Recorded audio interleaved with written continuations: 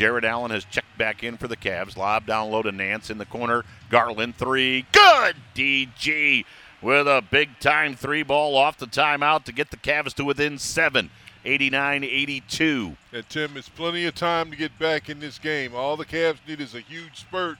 They got it in them.